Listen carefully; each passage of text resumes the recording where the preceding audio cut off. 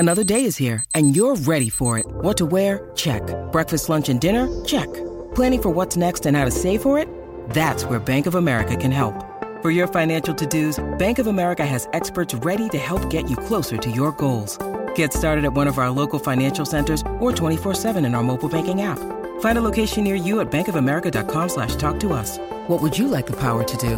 Mobile banking requires downloading the app and is only available for select devices. Message and data rates may apply. Bank of America N.A., member FDIC. Mother's Day is around the corner. Find the perfect gift for the mom in your life with a stunning piece of jewelry from Blue Nile. From timeless pearls to dazzling gemstones, Blue Nile has something she'll adore. Need it fast? Most items can ship overnight. Plus, enjoy guaranteed free shipping and returns. Don't miss our special Mother's Day deals. Save big on the season's most beautiful trends. For a limited time, get up to 50% off by going to BlueNile.com. That's BlueNile.com. This podcast is part of the Sports Social Podcast Network. This podcast is part of the Sports Social Podcast Network. This podcast is part of the Sports Social Podcast Network. This podcast is part of the Sports Social Podcast Network. This podcast is part of the Sports Social Podcast Network. This podcast is part of the Sports Social Podcast Network. This podcast is part of the Sports Social Podcast Network. Geico asks, how would you love a chance to save some money on insurance?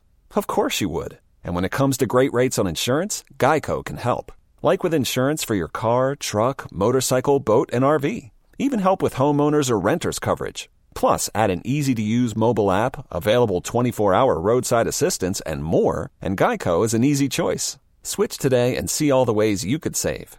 It's easy. Simply go to geico.com or contact your local agent today. This podcast is part of the Sports Social Podcast Network. This podcast is part of the Sports Social Podcast Network. This podcast is part of the Sports Social Podcast Network. This podcast is part of the Sports Social Podcast Network. This podcast is part of the Sports Social Podcast Network. This podcast is part of the Sports Social Podcast Network. It's the fighting. It's the fighting. Clock. It's the fighting.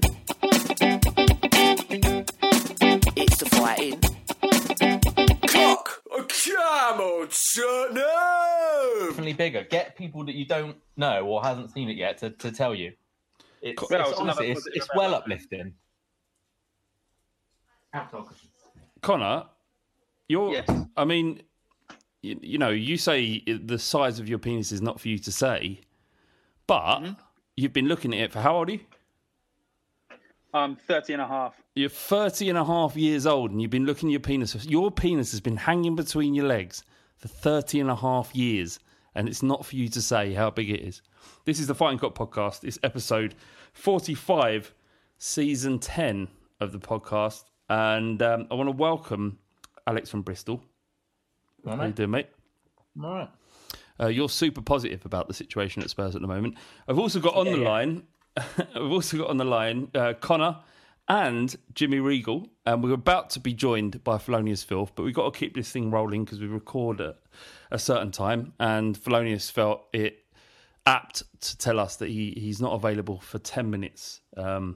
About 2 minutes before we were recording, so we were about to go live, or we are live rather. But we've got a bit of a quiz to promote right now. That's happening at the end of the podcast. This is the world's hardest Tottenham Hotspur podcast, and the quiz today is very niche. Is all I would say. Like, if you thought it was difficult before, this is niche, and if you were paying attention during a certain period of our of our recent history, like in the last 6 years, a specific period in that 6 years, then you're going to do very well. James, you're back. You had a week off last week. I thought that was a bit of a liberty, James, that you had a week off because you are the reigning champ, and we did say a couple of weeks ago that if you didn't show, then you abdicate your title. But given the form you're in, we thought, actually, let's just give him a break. He's worked hard. He's earned his right to dictate terms. But how are you feeling, Jimmy? Yeah, good, mate. Thanks. I appreciate the break. The bout against Thelonious took a lot out of me. I needed the break. But, I'm feeling well rested. I'm feeling confident. Been working on my quiz game in the background. And, I'm ready. Jim, did you respond to, or did it sort of take you aback, the fact that Connor called you a bitch? Was it Connor that called me a bitch, or was it the other loser that lost to him? Connor, what did you call him? Because I can get the DMs up. Yeah, I didn't actually call Jimmy anything. Name calling is not my strong point. I just explained that I'd prove that he's just as regal or less regal than my dog. So you called you called him a dog, basically. Well, yeah, I mean, not even at dog level. Certainly not my dog level. He's a mongrel. yeah. You've got a pedigree. James Regal, who is like the counting winner of this quiz, is not even at the level of your own dog. And I've got to say, I've got a dog, and there are few humans. You know that. Well, I do know, because there are a few humans out there that I'd put on the level of Frankie Danky. So, but the thing is, it's not fair on James, because he's just been a nice guy. He's been courteous. He's been humble in defeat, in victory, rather. Oh, I'm not sure about that. Flav, let me tell you something about our friend Connor Suckling here. I'm going to be taking the apple of my Tottenham knowledge, sticking it in his mouth, and giving that piggy a little roasting, a little bit on in the podcast. How long have you had that written down, Jimmy? Shit. About 6 days, Connor. But this is my time on the podcast. I'm going to milk it until I would, mate. Until you can kick me off. You need to turn up. Well, this is it. I mean, Flav, if he keeps referring to the needless murder of innocent animals, then I think we should just kick him off anyway. Personally, yeah, but you're speaking for the sort of 0.9 percentile of football fans that actually give a shit about animals, and I do. One at a time. Hey, changing you all one at a time. Aren't footballs made out of leather still, or is that? All right, are you in 1974? What does that mean? I don't know. Isn't it? It's the first thing that came. What, you 1974? First thing came to my mind. So, I don't like that tactic, James. As a vegetarian myself, who has, by just becoming a vegetarian, you make yourself a massive hypocrite. I don't like being challenged on that level. So for that, you get a point deducted. So you need an extra point to beat Connor. That's not true. Couldn't do that. Discredit the competition. Anyway, we're going to get into the wonderful life that is being a Spurs fan right now. So I'm going to put you guys on mute. We're going to get to the quiz very shortly. But I wish you both well. I don't know what I want. Do I want James to carry on his dominance in this quiz? Or do I want a newcomer in Connor, who's got the chat, it's got to be said, to take the victory? Al, if you had to choose one or the other, who would you want to go through? I mean, I'd quite like the quiz to end, but Connor. Yeah, well, for all the effort you put in producing this podcast, your opinion is irrelevant. It really is. Yeah, I know. I just knew that might rile you up slightly. Let's talk about something. No, how about fuck yourself, Alex? Okay, Thelonious will be joining us very, very shortly. But before that, I just want to say hello and welcome to this week's episode of The Fighting Cock in association with William Hill, the official betting partner of Tottenham Hotspur. And all I would say is this comment, Alex, everything's going to be all right. Don't worry about a thing, because every little thing is going to be all right. Maybe not every little thing. No, an overarching feeling of all rightness has struck me now.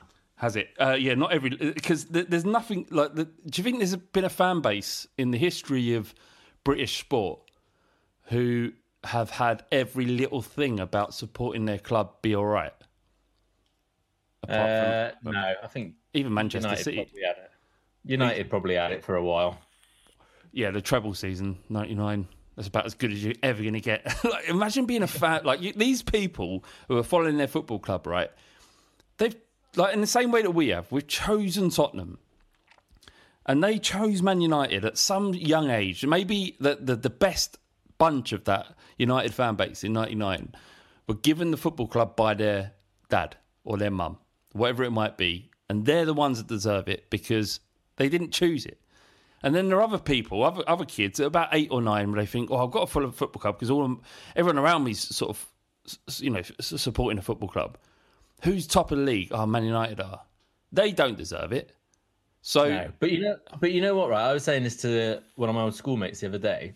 I was saying, and he was talking about United, and it's just hard work these days. And I was like, this is like I'm happy for you. I'm happy, genuinely happy for you that you've had to go through all this, because what you're going to enjoy now when United do have a period on top, which they will, they're too big not to.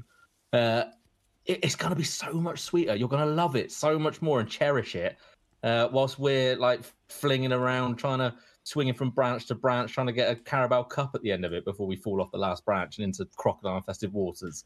But isn't there an irony in what you're saying, though? Because that's us as well, right? Yeah, I mean, like I said, that's what I like about football is that the ups and the downs. I mean, it's very nice winning all the time every week, but surely when United were winning 3, 4, 5 Premier Leagues on the trot, or maybe missing out 1 year but then having 3 years on top of that. There's got to be some jeopardy in football, man. Yep, that's what 100% agree. I remember when they beat us. Actually, no, it was Chelsea who beat us in the Carabao Cup or FA Cup semi-final at Wembley, right? And obviously, Spurs fans and I, when we were 5-1 down in the semi-final at Wembley, I left before the Chelsea fans left, right? Because you've seen that at Wembley, where whether it be at any cup competition. If you're losing, the team that wins, they celebrate, they stay, they clap their players and that, and the losers, in a dignified way, put the towel between their legs, up their arse, and they leave the stadium. We left the stadium, and there were Chelsea fans on the train who'd got out early to beat the traffic or beat the mass of people that would descend on Wembley Way. Yeah, I remember that, man. And the thing is that if you can't appreciate the glory of winning an FA Cup semi-final or winning a Carabao Cup final, I think I had a similar situation with Man United actually when they beat us in the final. Then what is the point? Like, it's not like winning everything all the time is not the path to happiness or contentment. But just winning something every now and then is, and that's what we could still do this season now. Yeah, we could. It's the only thing that is, that makes sense as to why he stays. Really, for me, he was here to win things, and he still could win 2 things. He's only 1 step away from one of those, and 3 or 4, 5 games away from the other. So, yeah. Felonius has joined us. How you doing, Hello. Good. Good. Do you want to apologise for being late or not? Yeah. So my target it happens. Yeah, I will. Actually, you know what? Yeah, I will. You didn't have to. It doesn't matter. Not to you, but the listeners. Oh, okay. All right. They deserve better. They do deserve better. This is the Fighting Cock podcast after all. T, we've after the West Ham defeat, we're 7 in 10. Mm-hmm. Do you believe that things are becoming a bit precarious for Jose Mourinho right now? Absolutely. Absolutely. Yeah. Why not? Why not? Don't be wrong. I mean, sacking him now, as I presume Alex has probably said already, doesn't really help anyone. But something he may have mentioned, it hasn't, is that the cost of missing out on Europe might be more than the cost of sacking him. So the club have to weigh that up. Do you know what? I want to come on to a conversation about Jose Mourinho in the latter part of this podcast. Yeah. But it wasn't. It was a weird loss to to a team who hate us so much more than we hate them. T, what did you you take it badly, or were you a bit like me where you thought, I don't care about West Ham. It's not like we lost to Chelsea or Arsenal. I don't care about West Ham as much as those two teams. How did you feel about the result overall? I mean, I'm not that bothered by losing to West Ham per se, but they had such a simplistic game plan and it worked. Put crosses in the box, we'll shit the bed. We did. Snuff out Son and Kane, they did. And it worked because they won the game. Bell turned things around a little bit, but we just seem easy to figure out, and I've not really found a way to counteract that.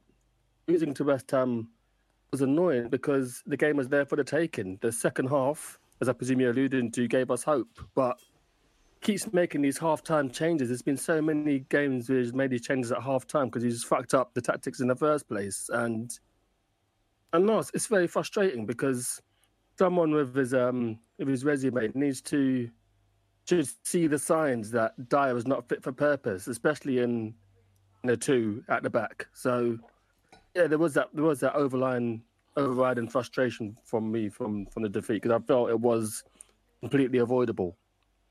Alex, how do you feel about West Ham as a rival overall? Because I did a couple of previews for West Ham fans before this game, and it's clear to them that this is massive. It's huge.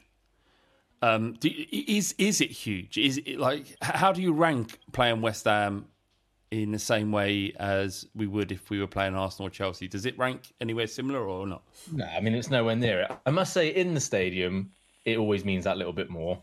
But outside, it doesn't. I quite like West Ham. I feel like I'm just like, oh, come on, let's be mates. I quite like watching West Ham. You know, I don't have any issue in saying I think they're a proper football club. You know, for warts and all. You know, not so much now since they've kind of let themselves be moved along to stadium. You know, I feel sorry for them in that aspect. If that happened to us, I dread to think what I would have done with my fandom of Tottenham. But they don't rank anywhere near it. You know, so I wasn't that fussed about that part of the defeat. You know, the defeat itself was more. Do you know what though? Even saying that, I kind of finished the game and was like, well, yeah. I mean, I kind of half expected that. But I'm not angry. I'm not angry anymore. I'm not screaming at the telly or like ranting. Like, I'm just not that fast. I want to comment to your mental state as well. Again, I've written a question in the latter part of the podcast that I want to comment to and ask both of you. But let's talk about the game a little bit. Reguilón returned, which we're all happy about, but still in the defence of that included Dyer, Sanchez, and at the start Tanganga. Doherty came on second half of the game, and we improved massively. I'm not sure how much of that was down to him, but it doesn't fill you with confidence, does it? And it doesn't matter how good your riches are in attack when you've got a defence that contains at least two players that probably shouldn't be there. I would give Dyer the benefit of the doubt because I thought the earlier part of this season he was really good, really, really good. I will back and defend his performances in the earlier part of the season. He's been poor in the last 4 or 5, definitely, maybe 6. Sanchez we've got a massive issue with, but he wasn't actually that bad in this game. Although he was all over the place for the first goal, he was completely out of position, just left his sort of central berth that he should have been in. But anyway, it doesn't matter how good you are going forward, and we proved in the second half how good we could be going forward, and we should have won this game, in my opinion. But when you've got that defensive lineup, it's difficult to legislate for. T, what do you make of that? Sorry. Oh, Marina is talking about, to the press about individual errors, and he's picking the players that are making the individual errors. So it's difficult not to be pissed off with them because they're probably making little indications that he wasn't backed in the transfer window, but we're picking players that are making the mistakes. So, and he keeps changing the back four.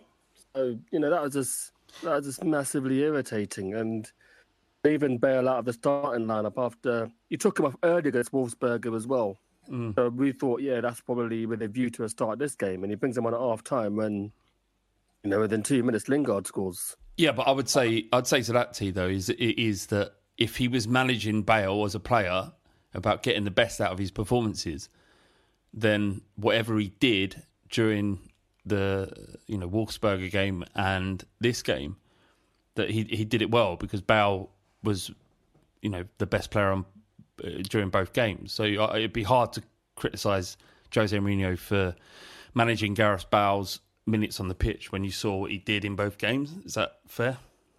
I don't think it's fair because surely you start the game with a team that's going to win the game. You don't bring them on at half time when we're already a goal down. And I mean, maybe I wanted to give him half an hour. Maybe that was his thinking, but getting to a point where there's loads of double half-time substitutions because, again, he's got the tactics wrong and he's got to be a little bit culpable for that. Mourinho can't legislate for players making mistakes. When you're picking the players making the mistakes, then it's frustrating. But no, Bale was amazing. It looks like he's going to save another Portuguese's job, like he did with AVB. So that'd be a fun end to the season, seeing how Bale saves today again. Tell you what I would say is never dare screw me again. And I'm going to be doing it throughout. I mean, Boris Johnson's announcement today has made me in a good mood, so be thankful because if that announcement never happened, I'd be intolerable. I just want to say quickly, my missus just turned up and she's going to come in the kitchen. She's going to cook food. So any ambient sounds you hear of food cooking, I apologise for. The reason for it is we've got a new cooker and she's really excited. Now that sounds misogynistic. It doesn't mean to be. She just genuinely is excited about it. It's not. Is it an Aga? No, I'd love that, but not at that position currently. I don't mind you disagreeing with me and you, Alex, but don't disrespect me. Okay, I'd never, ever do that. Never. Have you got a problem with that? Yeah, I mean, I'll disrespect you all day. I thought that was an absolute nonsense comment. He's come off at 65 minutes and he should have been starting against West Ham. Like you've got Lucas there, who we know what Lucas can do. He's danced in front of us, and I've seen it. Right, I've seen your dancing moves. It's shit. Right, so I've got someone here who's actually a bit better than you. He's going to start. If he's not doing it at half time, then make the substitutions. Lucas is nothing if not can be at times a bit of an impact player, like we've seen in the second half of Chelsea. So that's fine too. I mean, Bale came on, and Bale was the only thing that changed that second half. Everything that kind of went through them, it picked everyone up. I mean, we still didn't really see Son, did we, that second half? Kane really struggled to kind of get in and amongst the game. Dele came on and is still finding it difficult. I honestly don't know. I honestly don't know the thinking. Usually, like, I've got an idea of your thought process. I can see why that did that and why did that. But with Mourinho, I don't get half of it, and that might be that's probably my fault, but I don't get it. I don't understand it. I'd say it is your fault. Okay, so Bale, one good point you did make, Alex. Actually made all of what you said made complete sense, to be fair. I was about to say that Bale coming off as an impact sub was the correct way to use him, but like you say, Moura has proved over and over again that he can be that. So maybe it wasn't right, but I just look at Bale's performances over the two games, and now you're looking towards the latter part of the season and thinking Bale now genuinely becomes an important part of what we're trying to do. I don't know what. Yeah, that's exciting. Yeah, there's no getting around that. I ended up finishing the game more excited about actually seeing Gareth Bale open his legs up a little bit than I was bothered about the defeat. What does his gooch look like? Just completely smooth, but with like just one little mole. Tough. Oh right, I was going to say tufts, but you're saying moles. No, I get it.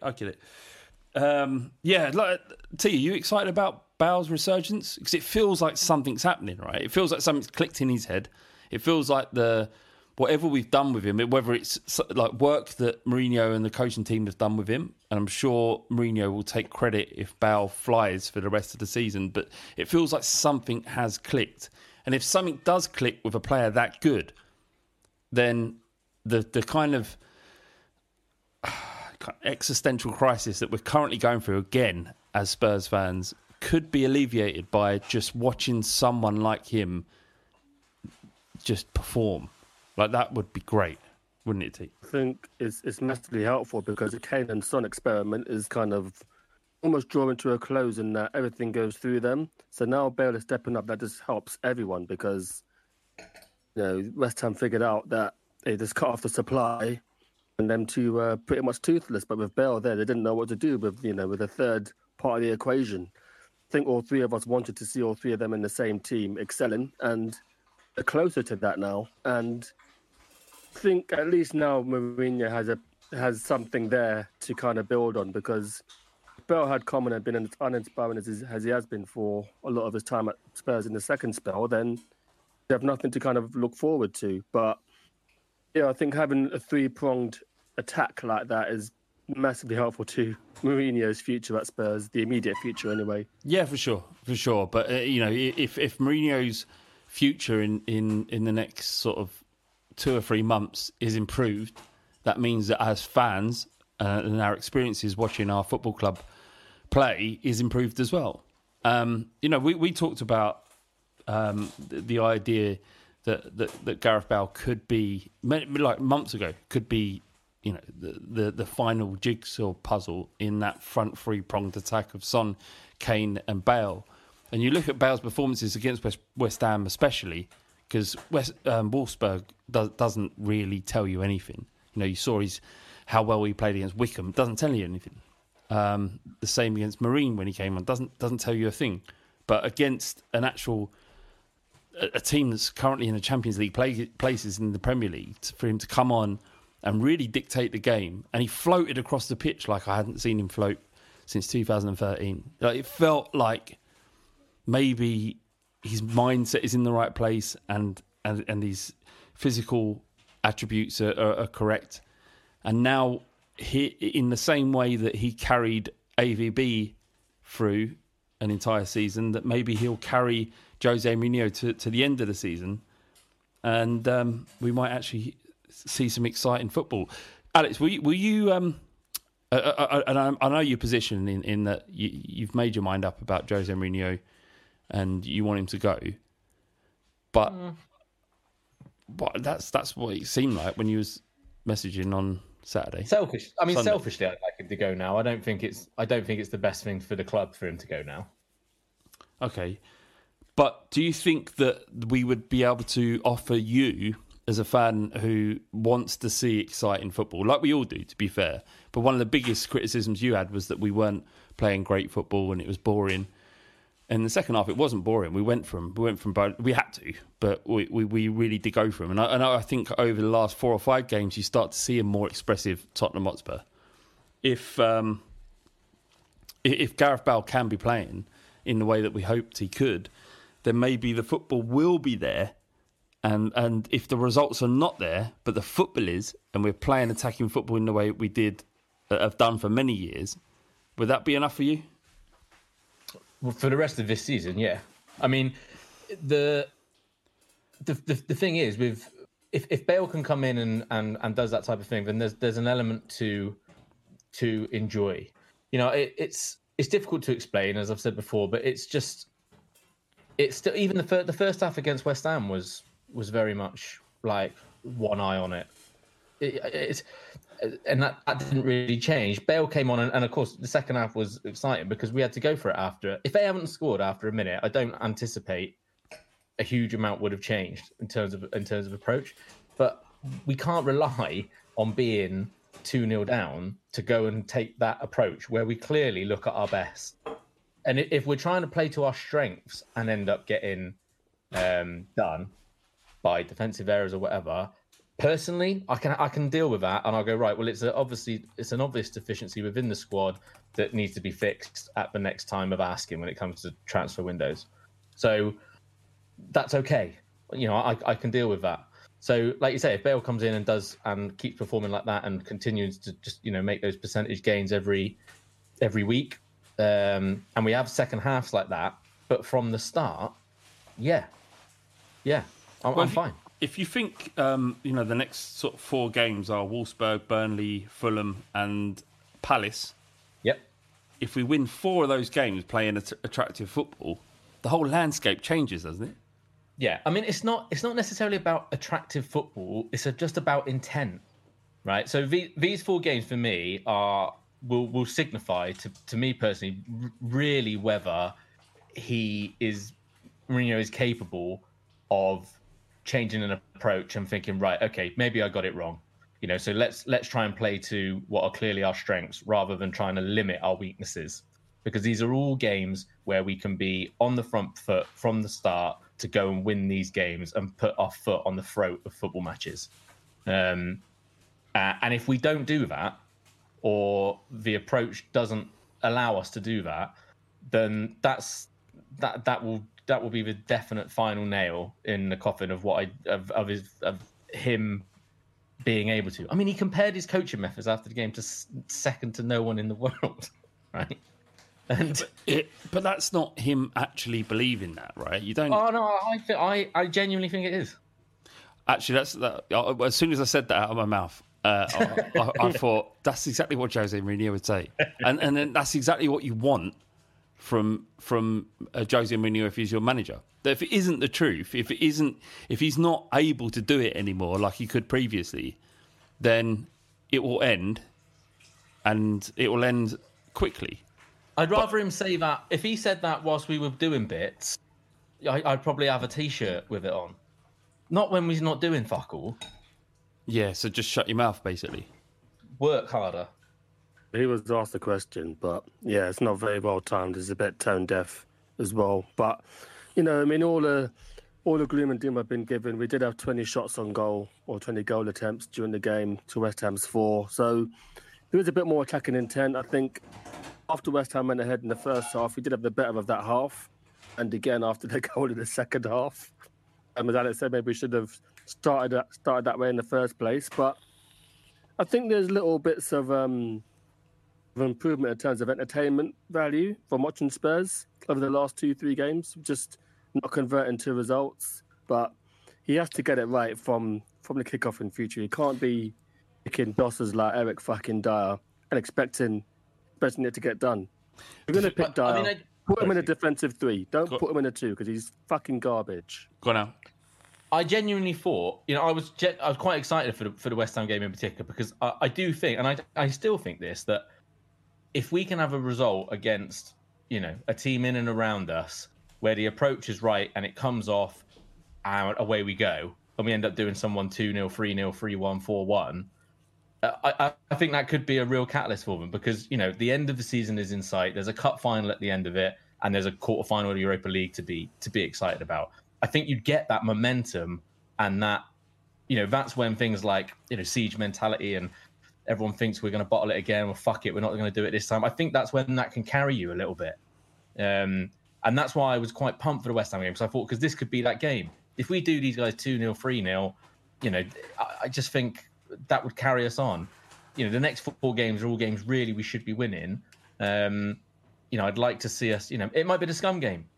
Maybe we do Arsenal 3-0, and the momentum of that carries us on, and we go into a really exciting period of the last 10 games of this football season, and end up achieving something quite special. And the thing is if we win these next 3 games, which we're more than capable of winning, and if we do go for the jugular at the beginning of the game rather than just waiting and seeing, as we've seen in the previous games, and certainly against West Ham, where we had to put the pressure on, we could. And not only did we could put the pressure on, it weren't just about possession. We cut through them. We did find ways to win this game. And like I was watching the game, and my missus was watching it as well, and she just kept saying, "I can't believe how lucky you are. Unlucky you are." And in my head, I'm thinking of all the games that have gone before, rather than just seeing this as an isolated game of 90 minutes. And she was saying, "This is really unlucky. You're unlucky. You hit the bar, you hit the post. We created umpteen chances in the second half." And as someone who isn't as invested as we all are, she looked at that game and thought, "Yeah, you were unlucky." So maybe we were just unlucky to win that game.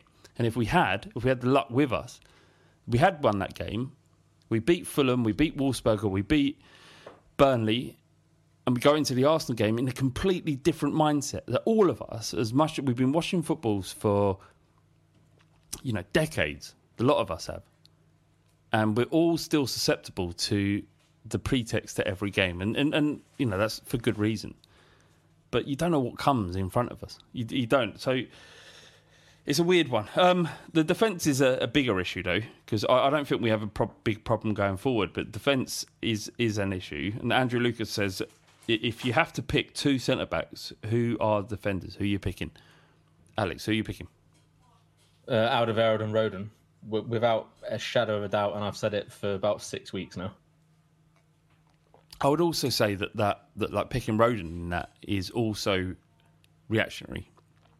Well, I think, but we've all seen that Sanchez has an issue. Granted, he wasn't actually that bad on Sunday, but I think there's an issue there, right? That's a major confidence thing, I think, with him, and that only comes with game after game after game. Which there's no time for pragmatism right now. Joe Rodon is someone who I think, even from the glimpse that we've seen, is going to be a very good defender. He will have mistakes, like the goal that he gave away against Liverpool. He'll have that as someone who's just made the jump from the Championship to the Premier League.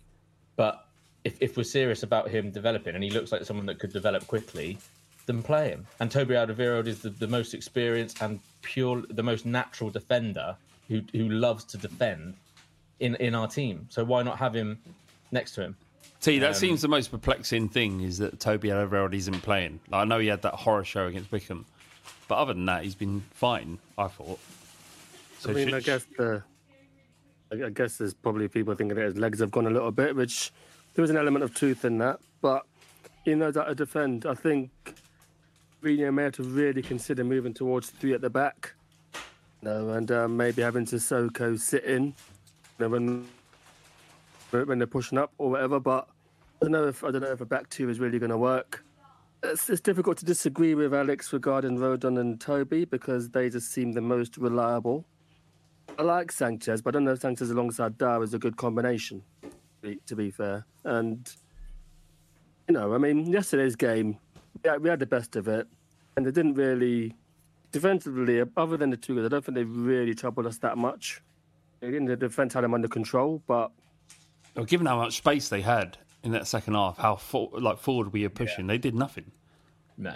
No. Honestly, I know it's disappointing. I know we lost against them, but not for the first time this season. 9 times out of 10, we would have won that game. It's just inches, and I've said this so many times on the podcast. It's a game of inches. If that ball, the ricochet ball off of Son, had bounced down 2 inches to the left, would have gone in off the post. If Bale had struck it, he couldn't strike it any truer than he did. But if he had just got a little bit over it, then it would have gone in the net. And it was just, and our performance in the second half deserved it. It's not like these were freak chances. We deserved it. It weren't like, do you remember the goal that Bale scored against Manchester City? It was a worldie, and we lost 3-2. Yeah. It wasn't that. It weren't that. So, and I'm not saying that because we played well in the second half, we should keep Jose Mourinho. I think they're two they're mutually exclusive. We can appreciate the fact that we went into that game against West Ham. We went 2-0 down. We made the changes in the second half that made a massive difference. They scored the goal they did, which can happen in any game. If they hadn't scored that, we'd have been in great position because you saw the performance that followed. But, it is what it is. But again, we're talking about... So go on, Alex. Sorry, mate. I mean, again, we're talking about ifs and buts and talking about results. And, the thing that we've been told all season is that results are the only thing that matter. And that's not happening. So, which is why there's such a divided fan base right now, isn't it? Yeah. You can't... bringing on someone like Gareth Bale and him doing what he's supposed to do, that's not... That's your job. That's not managerial nous. It's your job. It's his job to do that. So it's just... Like I said, whilst I thought we're the same. I thought we were unlucky. I think I agree with you. 9 times out of 10, we probably would win that game. But the simple fact is we didn't. and this is a manager and an ideal that is based around results. That it's not happening. So I'm still excited for the next 4 games because I think I hope what he would look at the situation now and go, as a coaching team would look at go, there's no time for pragmatism now. We can see that we've got issues at the back and the strengths are going forward. It's time to go now. It's time to just let's try and be positive and attack games with intent because we're clearly not able to come from 1s and 2 goals down. So let's try and get 2-3 goals up and try and do it that way. We all want. It feels like every week we're saying the next 2-3 games are important, and we end up losing them. Man City game was a write-off. The Chelsea game we thought we probably could have won. The Brighton game we absolutely thought we could have won. And the thing with the Brighton game, that felt like the end of a managerial reign in terms of effort and application. I will say is that the last couple of games we can't fault the application of the players. It doesn't look like that Mourinho has lost the dressing room. Which is where my optimism comes from. That's where my optimism comes from. That there has been individual performances that meant that I still see something there. I don't think that Jose Mourinho will be here in 18 months' time. I don't. But I see but don't make that noise. Because I'm saying he won't be there in 18 months. I'm saying 18 months is a fucking long time. But I'm saying he won't be there. He won't be there in 18 months. What I'm saying is we've got a season to save to some degree. And absolutely. We could still do it. But one thing we all agree on is let's get Ledley King out of this fucking football club. He's a bloody problem. Is he a problem? Who knows? It does feel like he sort of bumbles around the technical box going, I'm not sure what's going on. Why am I still... He's got imposter syndrome. I've had imposter syndrome my entire life. I just feel like,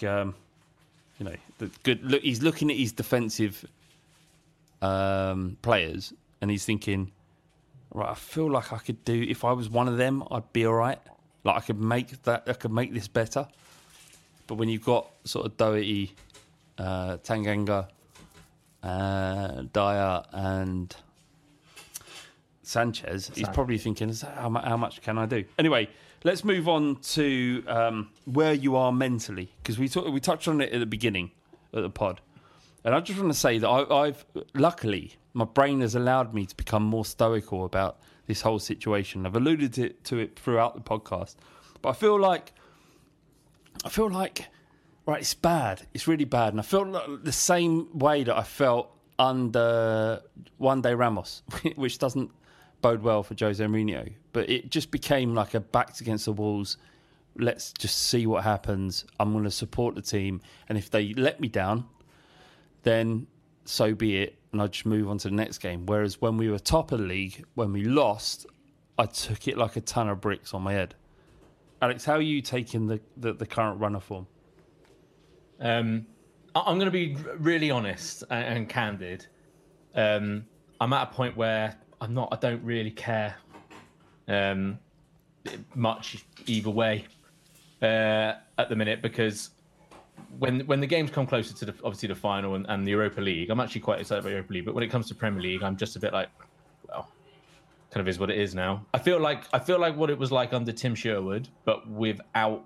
The hate's gone. I hated Tim Sherwood because he was just a knob. Alex, can I just stop you there? It's funny you talk about Tim Sherwood just then. Just the quiz is coming, but it's funny you talk about Tim Sherwood. So James and Connor they're hearing this. If you need a clue on what to swat up on in the next 5 minutes, then there's your clue. Go on, Alex. Sorry. Yeah. I don't hate Mourinho now. In fact, I feel quite sorry for him. Really, I just think he's someone who can't do the job to the same level that he can, that he used to be able to do, and it's quite. It feels quite sad to kind of watch someone slowly die, but that's genuinely what I think it is. I think the game's passed him by. I think he's probably not been flexible enough at the right times to adapt, and isn't. Just isn't as good as he was. I understood the appointment. I think it was probably the right appointment to make in the position that we were in. And I understand it, but it hasn't worked, and that's a shame. So we just need to kind of get through it now. If there was a genuine option out there, if a Maurizio Pochettino, but obviously not Maurizio Pochettino, was available now, and who was like a pure obvious choice, I'd say, let's just do it.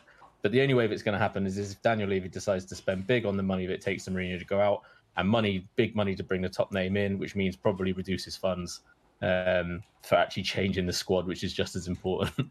So we've got ourselves in quite the pickle. We have indeed. According to William Hill, if Jose Mourinho is likely to stay at the end of to the end of the season, 2 to 5 would say yes, and 7 to 4 would say no. So according to William Hill, it's more likely that Jose Mourinho won't finish the season than. Well, I mean, any other manager.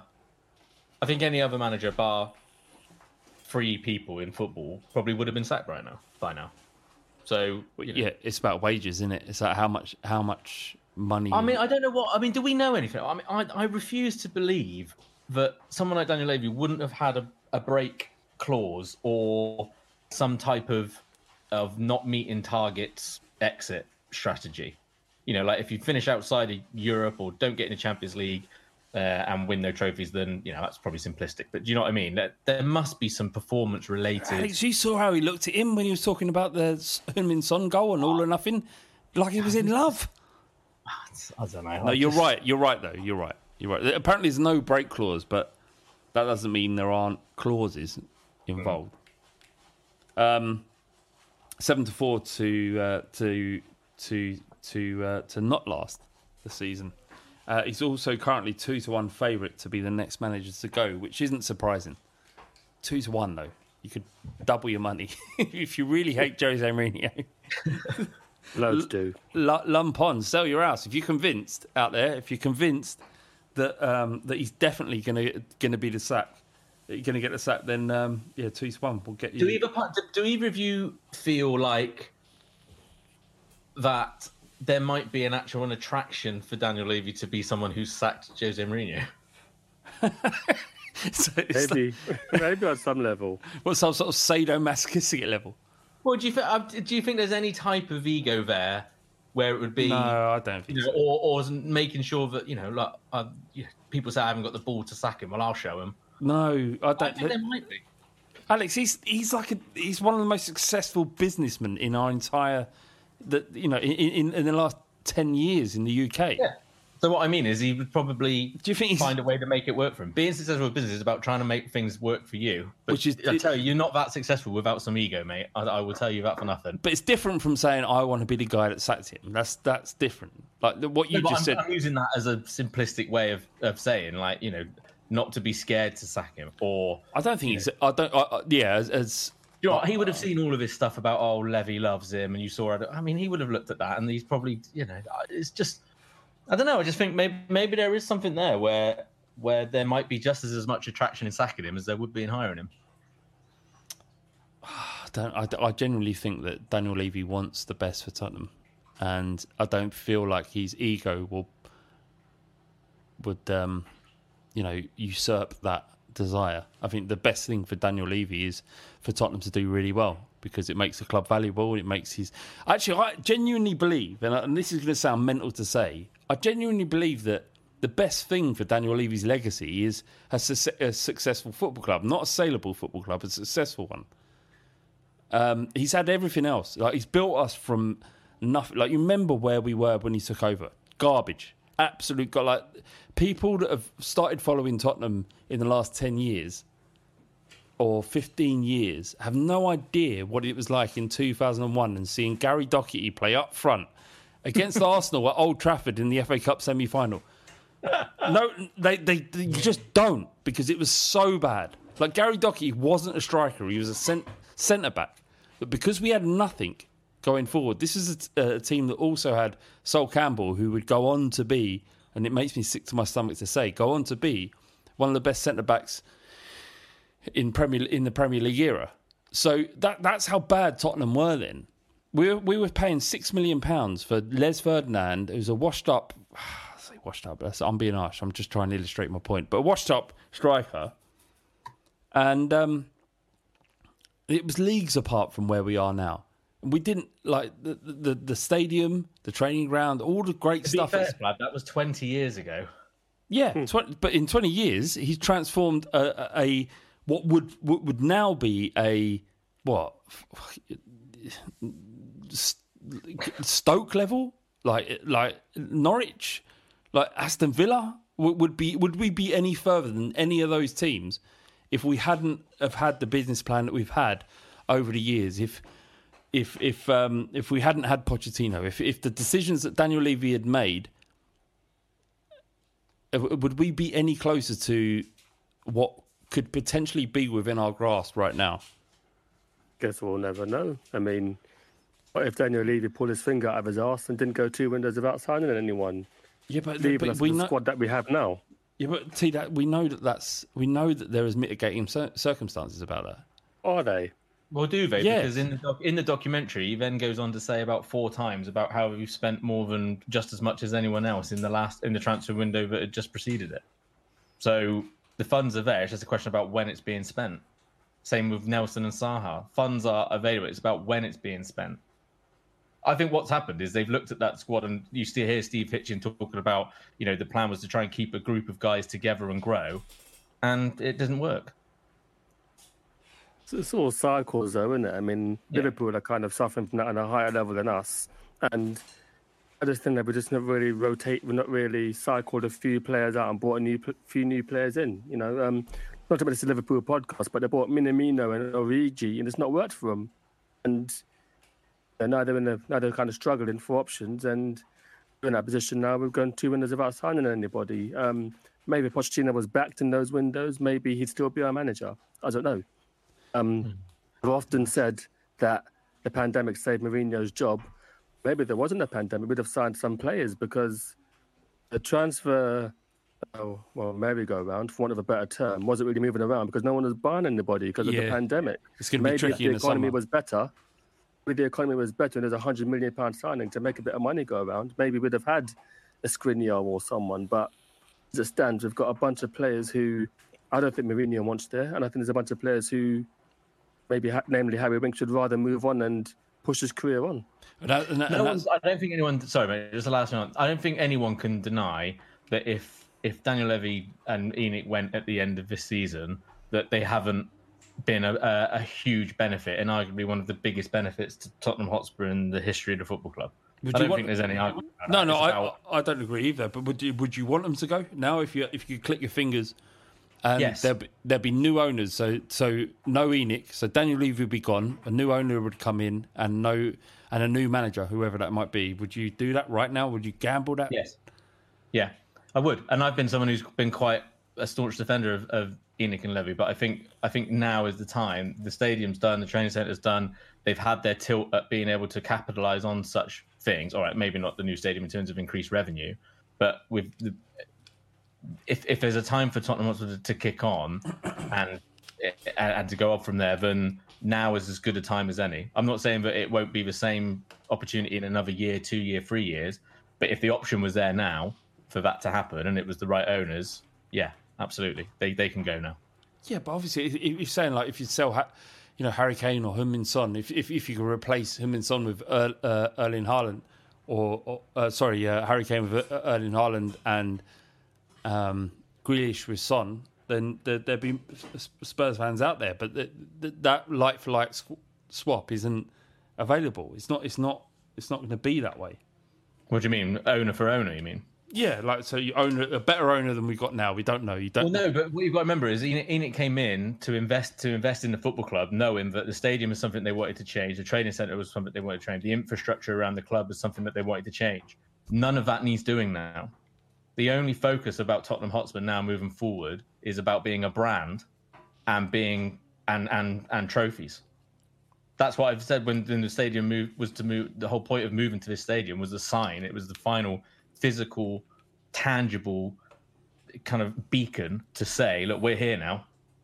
And that's where we are. So it needs an ownership that is an expert in progressing businesses and brands onto that next level, not building them up. I didn't really you're not only Jose out, you're ENIC out as well.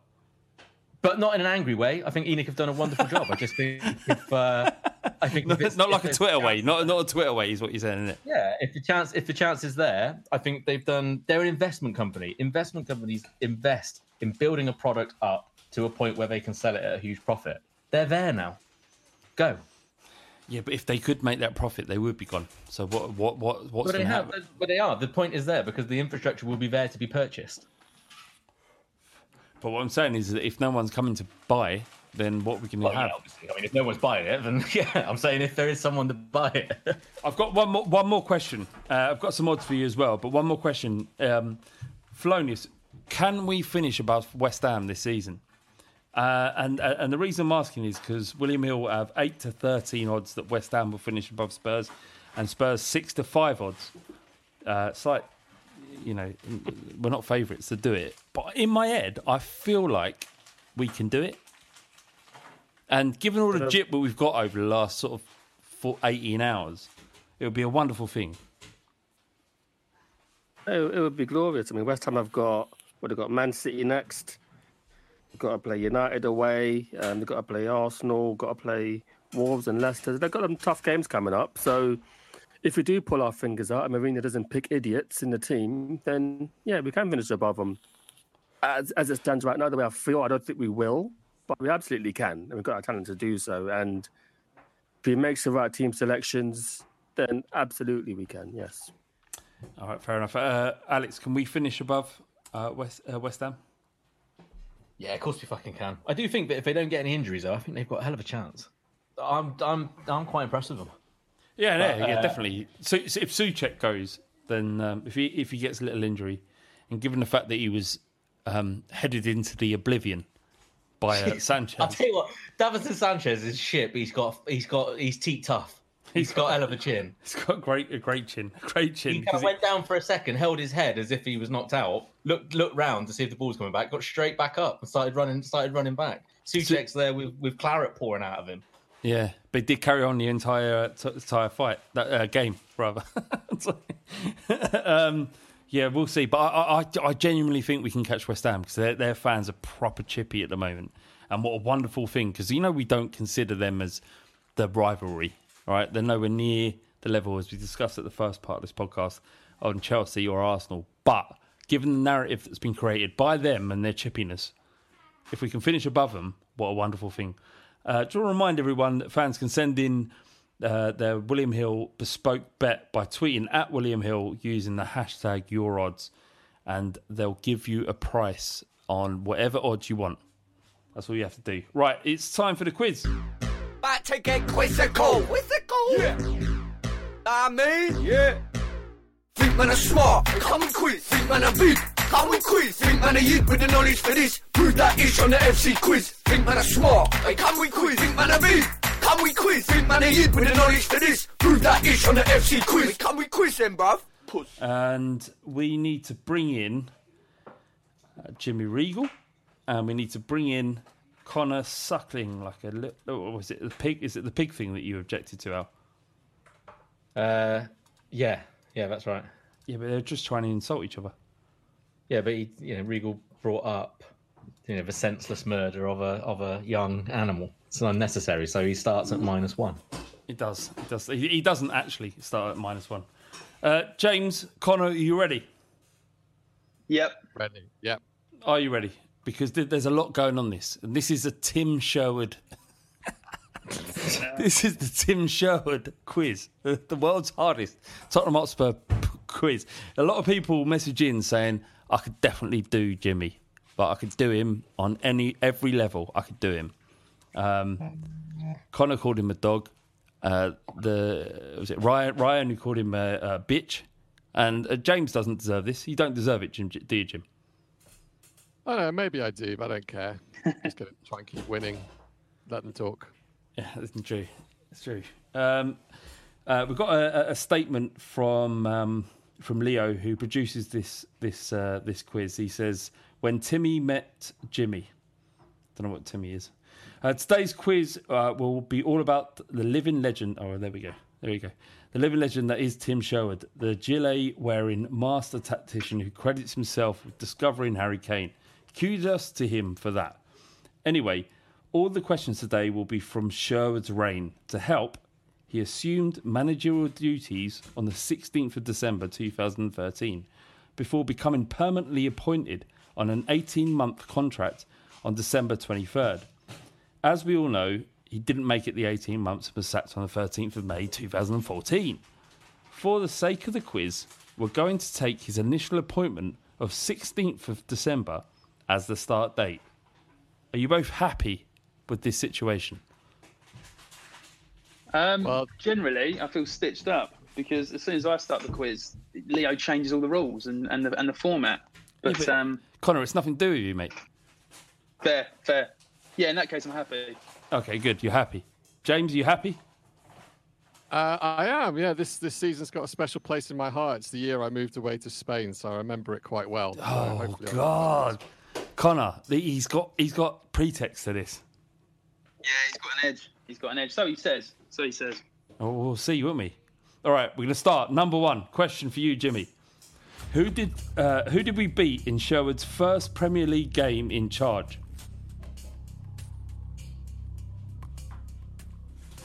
Oof. There's a clue here. He sat in the director's box for the first 17 minutes because he wanted a better view. Oh, fuck, I remember that. Was it against someone like Stoke? I'd say at the time, yes, but not now. But you have also 5 seconds to answer. 5, what? 4. What do you mean? You got 5 seconds to answer your question. He gave an answer. Just said Stoke. Oh, is that it? I thought you were just sort of going, oh, is it Stoke? It ain't Stoke. Of course it's not Stoke, it's Southampton. I'll give you an extra 5 seconds there, mate. Are you sure about that? I thought he lost his first game. Who did we beat? He won the first league game. Who did we beat in Sherwood's first Premier League game in charge? Who did we beat? Oh, okay. Well, look, honestly, if there's any issue here, blame Leo. Oh, the question is correct, mate. Got the wrong answer.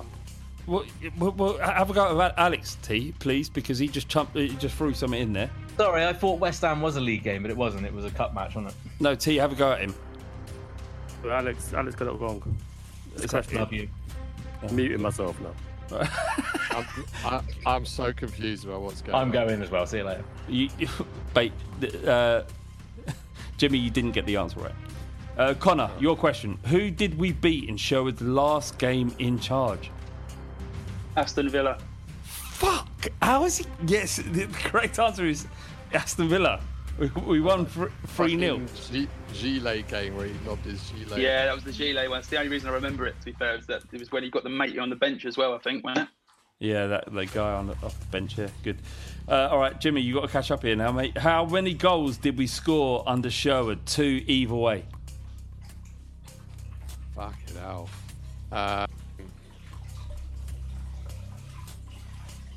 2 either way, mate. 32. Is incorrect. 40. Connor, your question. How many goals did we concede under Tim Sherwood? 2 either way. 18, I'll go for. Is 30 is incorrect. Jimmy? Oh, wow.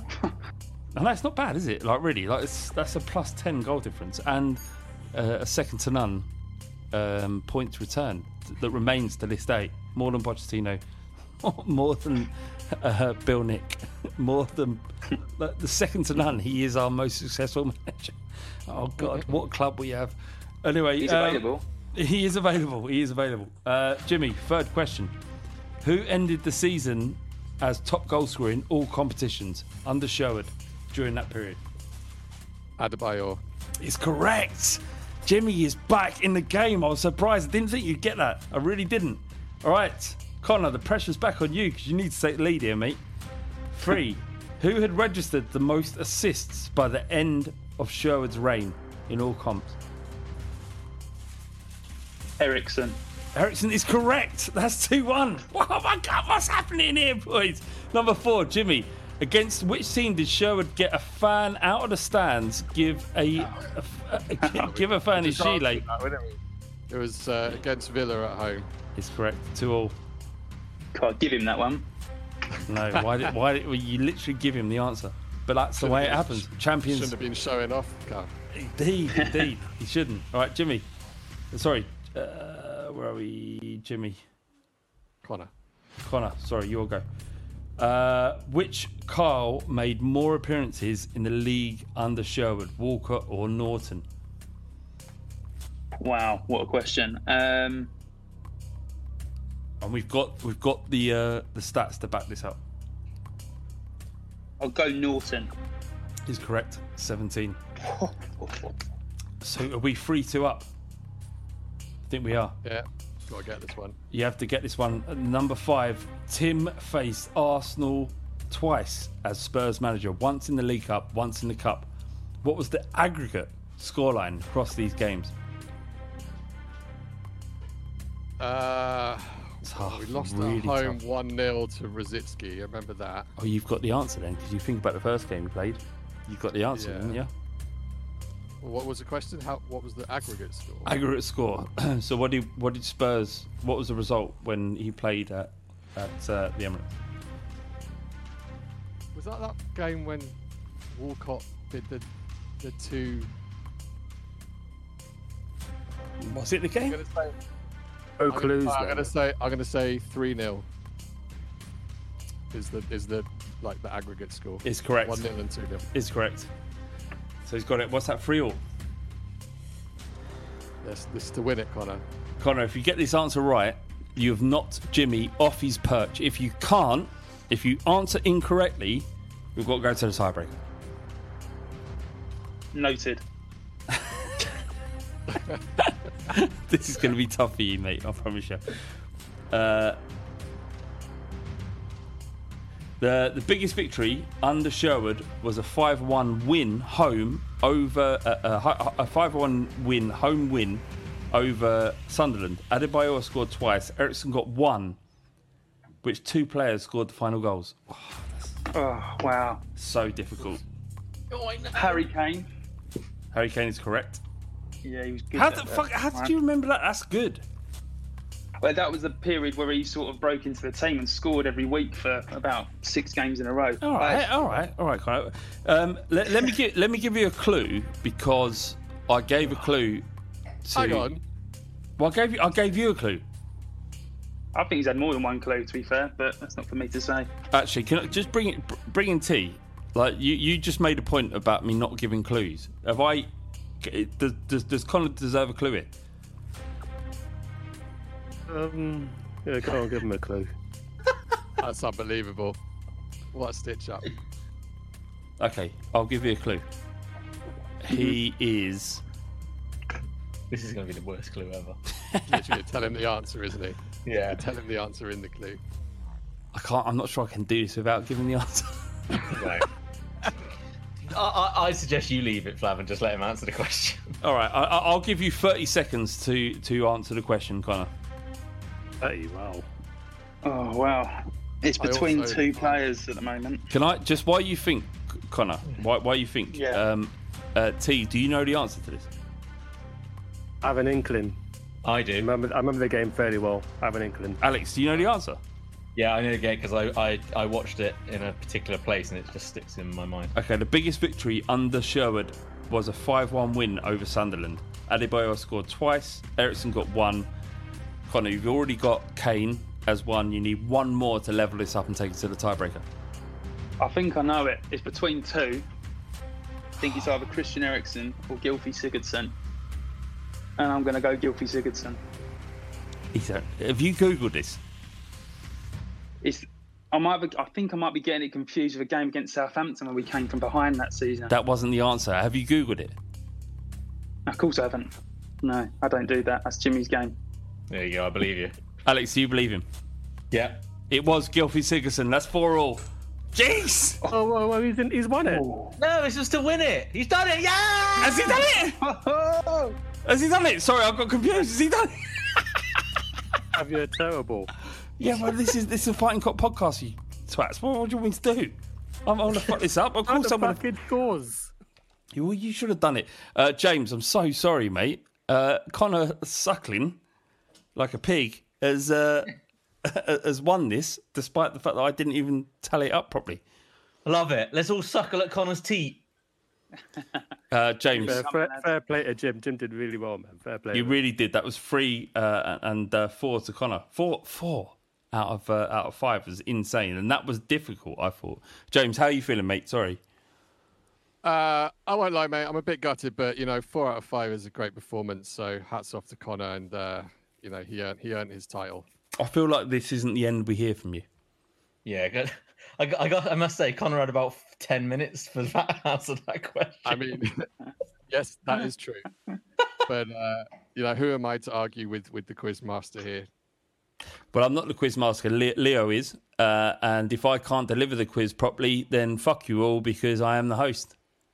I'm going to be looking up that first game though, because I'm sure that's not right. Well, if there's because Bentaleb played, Bentaleb started, mate. We wore light blue and 3-2. Yeah, and I know because I googled it. Okay, what? So are you in the League Cup?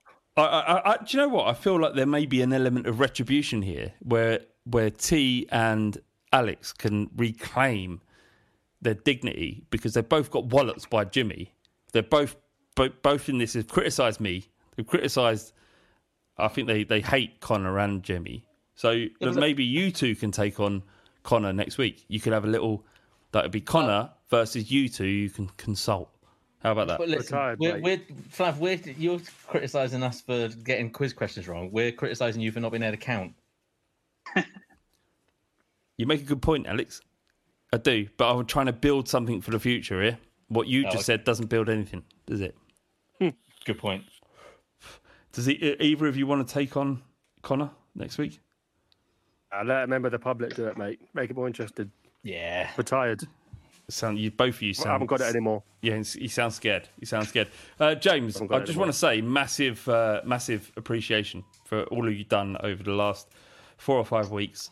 You smashed everyone else up, and Connor has come in and probably, some might argue, fortuitously.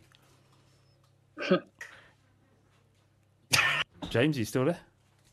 Yeah, did it? No, I no hard feelings, mate. You did a great job.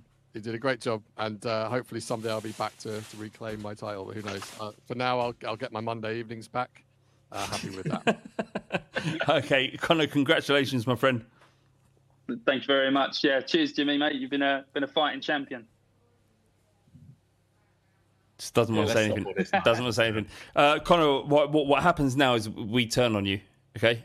Yeah, of course. Yeah, all right, you now ready to take that mental. Yeah, you now become the arsehole, and we try and find someone else who can take you on. Yeah, I look forward to it. Yeah, it was good fun. All right, that's enough, Connor. This has been the Fighting Cock podcast. Thank you so much, T. Thank you, Alex. Thank you, Jimmy, for being a part of it for the last, 4 or 5 weeks. Connor, you've been a legend. And, the next month, I'd say a month from now when we're recording this podcast, everyone's going to be so much happier than they are right now. But until then... It's the fighting. It's the fighting. Cock. It's the fighting. It's the fighting. Cock. Come on, Tottenham! Sports Social Podcast Network. Sports Social Podcast Network. Sports Social Podcast Network. Sports Social Podcast Network. Sports Social Podcast Network. Geico asks, how would you love a chance to save some money on insurance? Of course you would. And when it comes to great rates on insurance, Geico can help. Like with insurance for your car, truck, motorcycle, boat, and RV. Even help with homeowners or renters coverage. Plus, add an easy-to-use mobile app, available 24-hour roadside assistance, and more, and Geico is an easy choice. Switch today and see all the ways you could save. It's easy. Simply go to geico.com or contact your local agent today. Sports Social Podcast Network. Sports Social Podcast Network. Sports Social Podcast Network. Geico asks, how would you love a chance to save some money on insurance? Of course you would. And when it comes to great rates on insurance, Geico can help. Like with insurance for your car, truck, motorcycle, boat, and RV. Even help with homeowners or renters coverage. Plus, add an easy-to-use mobile app, available 24-hour roadside assistance, and more, and Geico is an easy choice. Switch today and see all the ways you could save. It's easy. Simply go to geico.com or contact your local agent today. Sports Social Podcast Network. Geico asks, how would you love a chance to save some money on insurance? Of course you would. And when it comes to great rates on insurance, Geico can help. Like with insurance for your car, truck, motorcycle, boat, and RV. Even help with homeowners or renters coverage. Plus, add an easy-to-use mobile app, available 24-hour roadside assistance, and more, and Geico is an easy choice. Switch today and see all the ways you could save. It's easy. Simply go to geico.com or contact your local agent today. Sports Social Podcast Network. Sports Social Podcast Network. Sports Social Podcast Network. Sports Social Podcast Network. Sports Social Podcast Network.